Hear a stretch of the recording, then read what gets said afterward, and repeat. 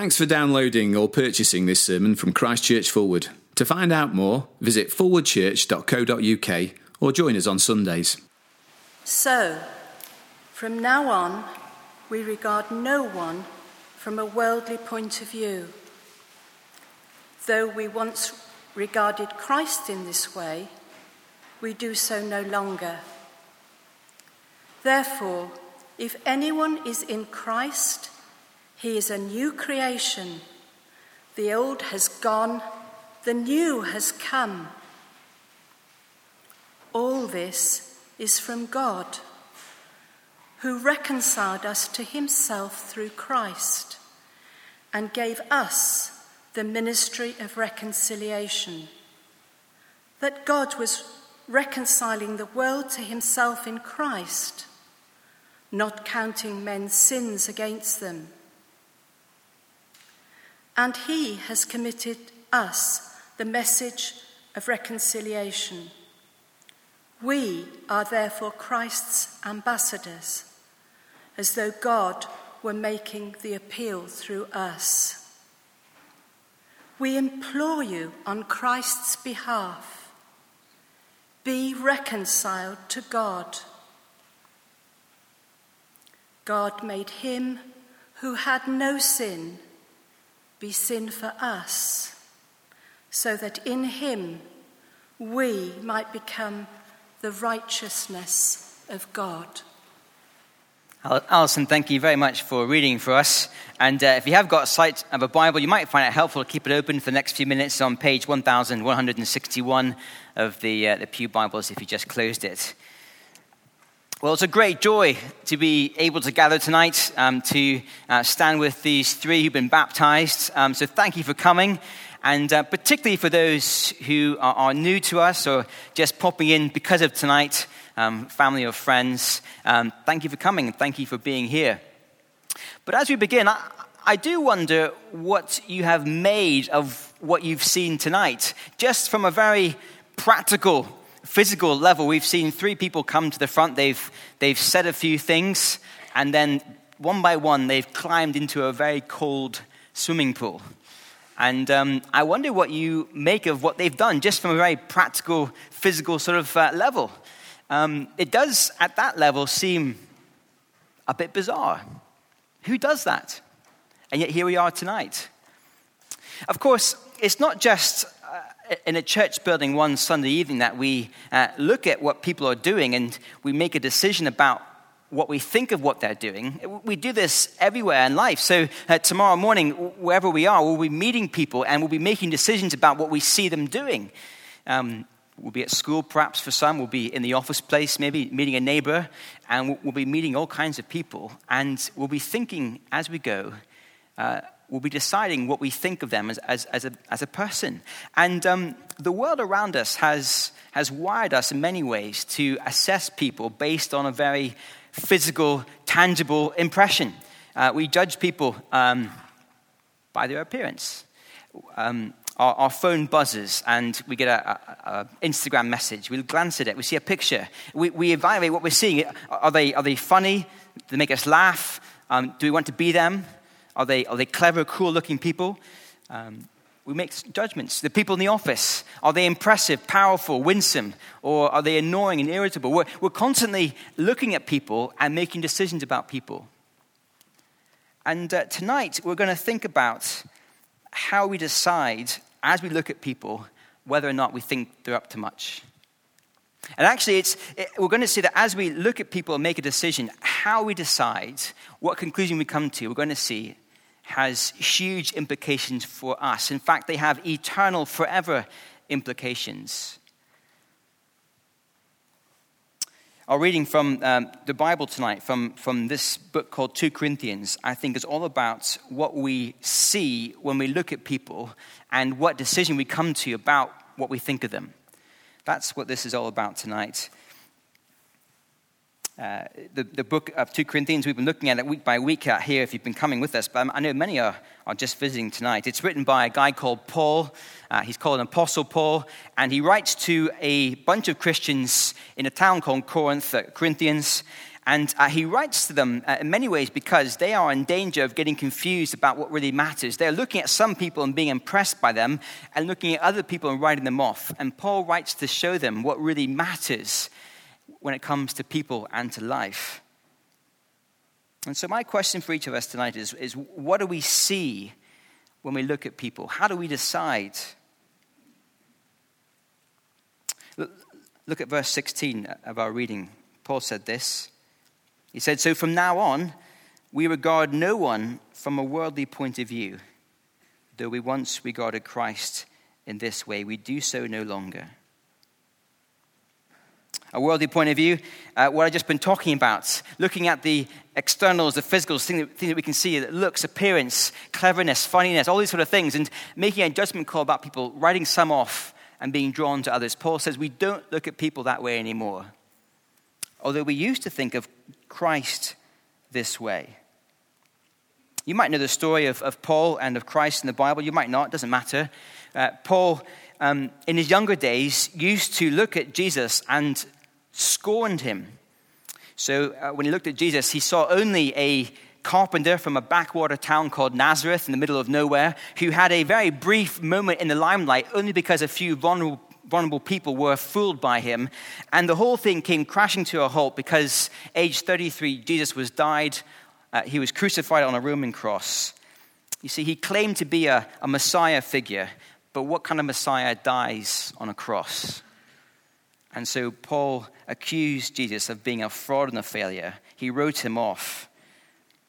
And you can see why. From a worldly point of view, Jesus is a failure, a weak man who ends in disaster.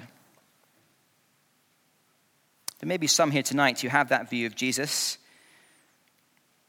For Paul, it all changed one day when he was traveling on a road to Damascus, where he had an encounter with Jesus. And he realized in just a split second that Jesus was not dead, but alive. And in that second, he realized that he was not a fraud and a failure, but in fact, everything he claimed to be. And so now Paul views Jesus in a different light. And as he views Jesus in a different light, he views other people in a different light as well. That's verse 16.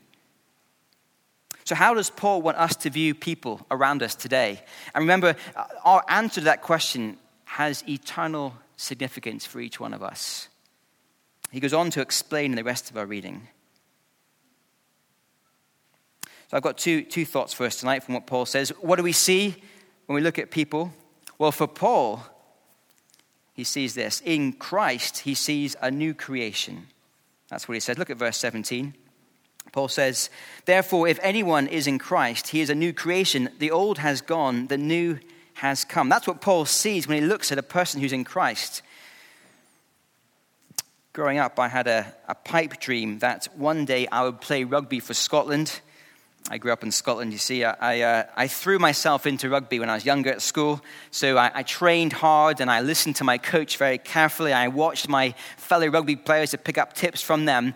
And I really went for it for a couple of years. And it did make a big difference. So when I first began playing rugby, I was in the fourth and bottom string team at school. And after 3 or 4 years of hard work, I was in the third bottom team at school. And it dawned on me after a couple of years that I would never play rugby for Scotland. I know it's sad, isn't it? Here I am tonight. I just didn't have it. I'm too short. I'm too slow. I lack the necessary coordination. And no amount of careful coaching and training would ever make me suitable to play even for Scotland. I can say that I'm from Scotland. If I can put it this way, my best chance to play for Scotland was to be reborn as someone else. That's the offer of verse 17. To be in Christ simply means to be a person who has put their trust and confidence in him. And if a person does that, well, Jesus doesn't come and offer them a series of coaching lessons on self-improvement. He doesn't spur them on to find the true hero inside us. That's what the world offers. The world says, if we just try harder, with the right help, in the right conditions, with the right education, then we can discover just how good we really are and we can make life work for us. But Jesus comes along and he offers to recreate us. And let's be very clear, verse 17 is far more than as if he's offering to upgrade our lives. I've got here my old mobile phone. It's a iPhone 5C, I think. So it's pretty old. And it's scratched on the screen, and I've dropped it a number of times. The memory is full. I can't take any more pictures. And it starts to freeze when I answer phone calls. So it's an old phone. And the time has come to upgrade my old handset. And I know many of you probably have experienced the joy of an upgraded phone. The box arrives. If you're an Apple user, then they delay the opening of the box. They make it slow to create a moment of suspense. I think it's 7 seconds long, the suspense lasts, as you unveil your new phone and you pull it out. And it's wonderful because it hasn't got a scratch on the screen, and it's quick when you turn it on, and it's got lots of memory. The camera's brilliant. Your phone's been upgraded. But of course, a few months later, the first scratch. By the next year, it's out of date. There's a new model out in the market, and the memory gets full of stuff, and the battery dies, and it starts to freeze. And a couple of years later, you need another upgrade, and then another upgrade, and another upgrade. You get the point. Jesus is not offering us a sort of upgrade, a slightly better model of the same basic hardware. He's offering to recreate us.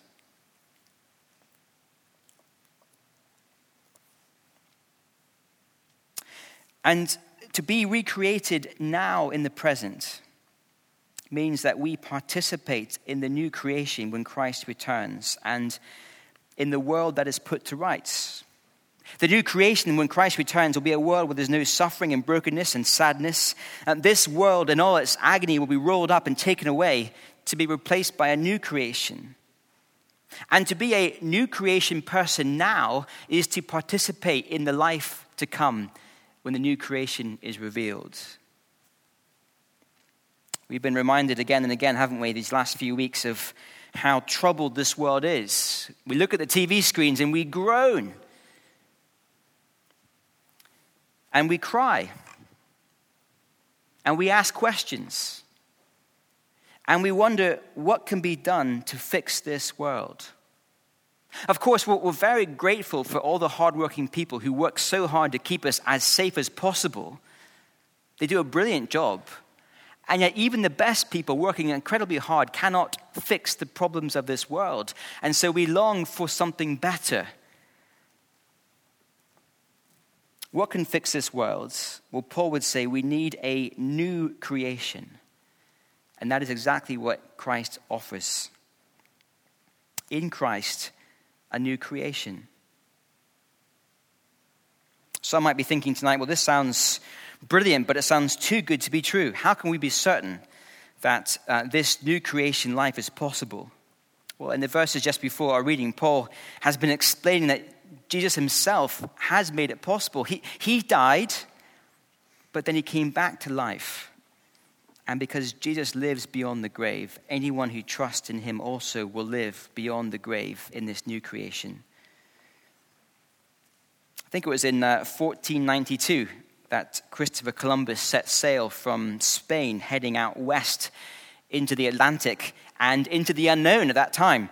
And it was the time of the Renaissance in Europe, the new birth, when people were beginning to think very differently about the world we live in. And as Columbus set sail from Spain, the perceived wisdom was that the world was flat, and that if he sailed too far west, at some point he would sail off the end of the world into some great unknown. Of course, some months later, when Columbus returned with news of a new world beyond the ocean, people's views changed forever. The world wasn't flat. It didn't just stop abruptly. And once you realize the world doesn't stop abruptly and it's not flat, then you can't ever go back. Your view of the world has changed forever. And there has been a similar revolution in Paul's thinking about the world. He looks at Jesus, a man who definitely did die, a man he used to write off, but now a man who's alive again. Paul has seen him alive. And when Paul sees him alive, the world for Paul has changed forever. He can never go back. Paul now knows that there is life after death. A new creation is possible through Jesus. And so Paul looks at people now, and the big question for Paul is not what their Instagram pictures look like, or how many friends they have on Facebook, or what exam results they have got, or how many years they've been working, or how much they earn. No, for Paul, the big question, as he looks at every person, is whether or not they are a new creation in Christ. You see, once you realize that this broken world will come to an end and a new one is coming, a perfected one, that's what really matters. That's what you care about for people. Paul knows that the stuff of this world, the physical stuff, the things that we so often care about, things like phones and careers and cars, they break and fail and pass away. But the promise of the new creation, it never fails or disappoints.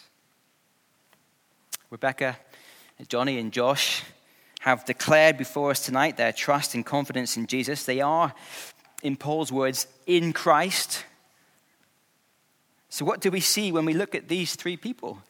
Fine young people, of course, but what do we see? Paul says they are a new creation. They are alive now by God's Spirit with a life that will last forever. We cannot see this new creation with our physical eyes. But one day, when Christ returns and the world itself is renewed, they will be there. They participate now in that new life that will last forever. It is wonderful news. It means that it is not down to us to recreate ourselves. Many people try. Many people try to put forward a view of themselves into the world which looks better and successful in the eyes of the world. We manage how people see us with the photographs we show and the posts that we put online and the way we hang out with certain people, the careers we go for, the cars we drive. We're trying to show people that we are successful in life, and every time we fail, we bounce back and we try to recreate our image and our success. We try so hard, but it's exhausting being responsible for our recreation in this life. I wonder if you're here tonight trying to recreate yourself, trying to desperately show people that you've got it sorted in life, that you can succeed, thank you very much, on your own. Paul would say to you, there is someone who's much, much, much better at creative work than we are. At the beginning of the Bible, we discover that God creates the world. He's very, very good at creation. And he has all the power it takes to recreate a human life. And so in verse 18, Paul says, all this comes from God. This new creation. We don't do it ourselves, which is a great relief. So I wonder tonight, what do we see? When we look at people, when we look at these three tonight, when we see them standing in cold water or tomorrow in the workplace, when we talk to people about stuff and life and money and careers, what do we see? Paul would say that he sees whether or not they are a new creation. In Christ, a new creation. Well, that's our first insight from Paul. Here's our second one. It'll be a bit quicker. Here's our second angle Paul wants us to see. In Christ, a new relationship. Look at verse 18.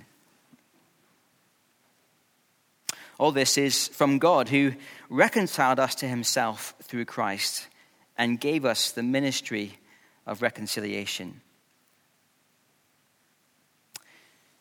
I guess we're used to the idea of reconciliation. Think of two friends who have been fighting together. They make up, they become friends again. That's reconciliation. We can think of more serious examples, perhaps thinking of the events in Northern Ireland over the last number of decades. Lots of terrible fighting and strife, and now there's been a peace process and there's reconciliation. Enemies have become friends. There's been lots of discussion in the news recently about what happens now after the terror attacks that we've seen in London and Manchester. How can we reconcile our communities with one another, making people who are kind of opposed to one another friends? How do we reconcile ourselves? We're used to the idea of reconciliation. But there's a real shock in verse 18. Our greatest need for reconciliation is not with another person, although that is very important. No, our greatest need is to be reconciled to God. See, ever since the very beginning of the world, humanity is trying to live in God's world, enjoying all his blessings, but trying to live as if he didn't exist. Trying to sort of push him away from our lives, ignoring him as if he didn't have a right to speak into our lives, wanting to set the rules and boundaries ourselves, deciding what's right and wrong, living our way in his world. And the Bible calls this sin. It's an act of rebellion that ruins relationships. A few months ago, I was in Turkey for a few days, and the country is still very much affected by the coup which happened last year. You might remember some of the scenes in the news when parts of the country rose up to overthrow the president, and you might have seen pictures of tanks rolling across the Bosphorus in dramatic scenes, and a major coup, an attempt to overthrow the then president.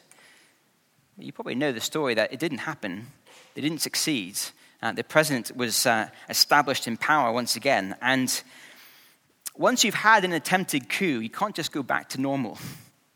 You can't just ignore that it's happened. You can't sort of pretend that there wasn't this major attempt to overthrow power. Now, after the coup, there's been a whole series of trials, and people have been put in prison. Some have been forced out of the country. There's been huge ramifications from the attempted coup. Now, I know politics in Turkey is complicated. I'm not trying to untangle all that's happened or what should have happened. My point is simply this, that rebellion has consequences. Rebellion spoils relationship. And we've done far worse towards God. We've lived in his world as if he didn't exist. We've tried to push him to one side.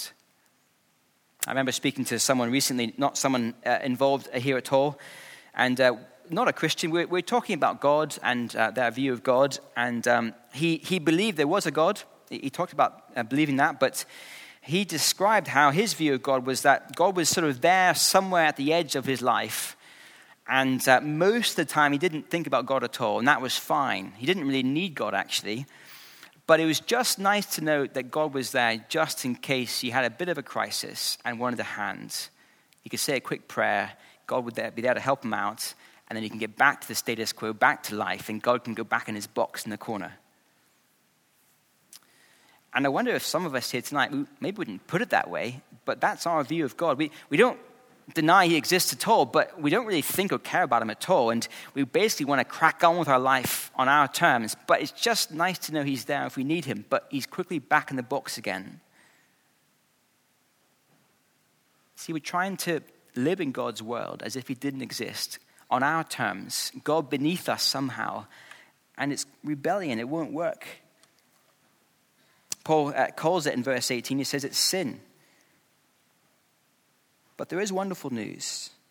Verse 18, God has reconciled us to himself through Christ. See, the point is that God doesn't take our rebellion lightly. He is profoundly offended by our attitude towards him. He is angry at the world.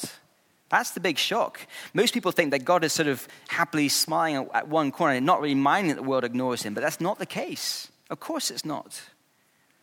And what we need is for God to be reconciled to us. We need his anger at us to be taken away somehow. That's the point of verse 18. And wonderfully, it happens through Christ. How does it happen? Well, verse 21 tells us. God made him who had no sin to be sin for us, so that in him we might become the righteousness of God. The one who had no sin, he's talking about Jesus, God's Son. Jesus lived a perfect life. He never did anything wrong. He always pleased his Father. And yet this innocent, sinless one died on a Roman cross 2,000 years ago, accused and condemned for sin he did not commit. But he died the death that we deserve so that we might never have to die. In dying for us, he takes away our sin, and he deals with God's right anger towards us, and God is reconciled to us if we trust in Christ. I think baptism is a wonderful picture of what Paul is talking about. Sin makes us unclean. It separates us from God. We're cut off from him. It's a wonderful picture, the water, of washing us clean, of new life. And that is what the death of Jesus does for any who trust in him. What do we see when we look at people? Well, again, for Paul, the big question isn't how impressive we look physically or how well we're getting on in life. The big question for Paul is, are you in Christ? Do you have a new relationship with God? Well, just as we finish, a couple of implications for us as we close. For Rebecca, Johnny, and Josh, they do look very normal. They look fine young people. But they have put their trust in Jesus, which means that they are very different from many others in this world. That they have now been forgiven and washed and reconciled to God. And even though we cannot see the difference with our physical eyes, we can't sort of suddenly assess, just looking at them, the difference. We know that the difference is there. That they do have a relationship with God the Father. It's wonderful. And for any here tonight who have done what these three have done, putting their trust in Christ, then even if we cannot see it, we can be confident that we have a relationship with our Heavenly Father which will last forever. And when Christ does return and the new creation begins, we know what he'll say to us when we see him. He will welcome us with outstretched arms. He'll smile, he'll love us and look after us because he's our Father. We have a relationship with him. Another implication is that there are really only two kinds of people. As Paul looks around the world, he sees those who are in Christ, a new creation, a relationship with God, and there are others who aren't in Christ. And because that's how Paul views the world, he is urgently about the business of telling people about Jesus. He wants people to be in Christ, to experience this wonderful new creation, this new relationship. And there are many here tonight who believe what Paul describes. I guess the challenge for us is to have Paul's passion to tell people about Jesus. This is brilliant news. It also means that if we are here tonight, and this is perhaps new to us, or we have never really thought about these things this way. We never thought about the difference between this world and the new creation, or we never thought about our sin or our relationship with God the Father like this. Then can I encourage you to think very carefully about these things. They are things of great importance. They are of eternal significance. And can I encourage you not just to go away from tonight and ignore what you've heard, but to think about them. Perhaps you've come with one of the three baptized. Ask them afterwards a bit more about why they are a Christian. They'd love to chat to you more about it. I'll be at the door at the back at the end. I'd love to speak to you as well. But as we finish tonight, what do we see when we look at people? How do we decide? Well, Paul would say to Christians, hold your nerve. This life, this world is not about the stuff we can see. Our popularity, our size of our bank account, our phones, our houses. He would say, the best is yet to come.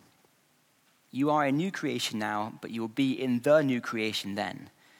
And we have a relationship now with our Heavenly Father, but we will see Christ when he returns face to face, and it will be wonderful. Keep going until then. Let me finish with a prayer.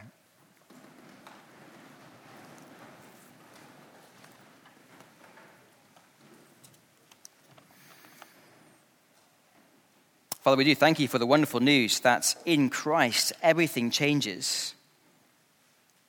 I thank you for these three who've been baptized tonight. I thank you for their trust in Christ, that they are too in Christ. And for many here tonight who are confident in all that Christ has promised, thank you. Please help us to keep on believing in these wonderful things, confident that when Christ returns and the world is put right, that there'll be a wonderful future with Christ. And we pray this in Jesus' name. Amen.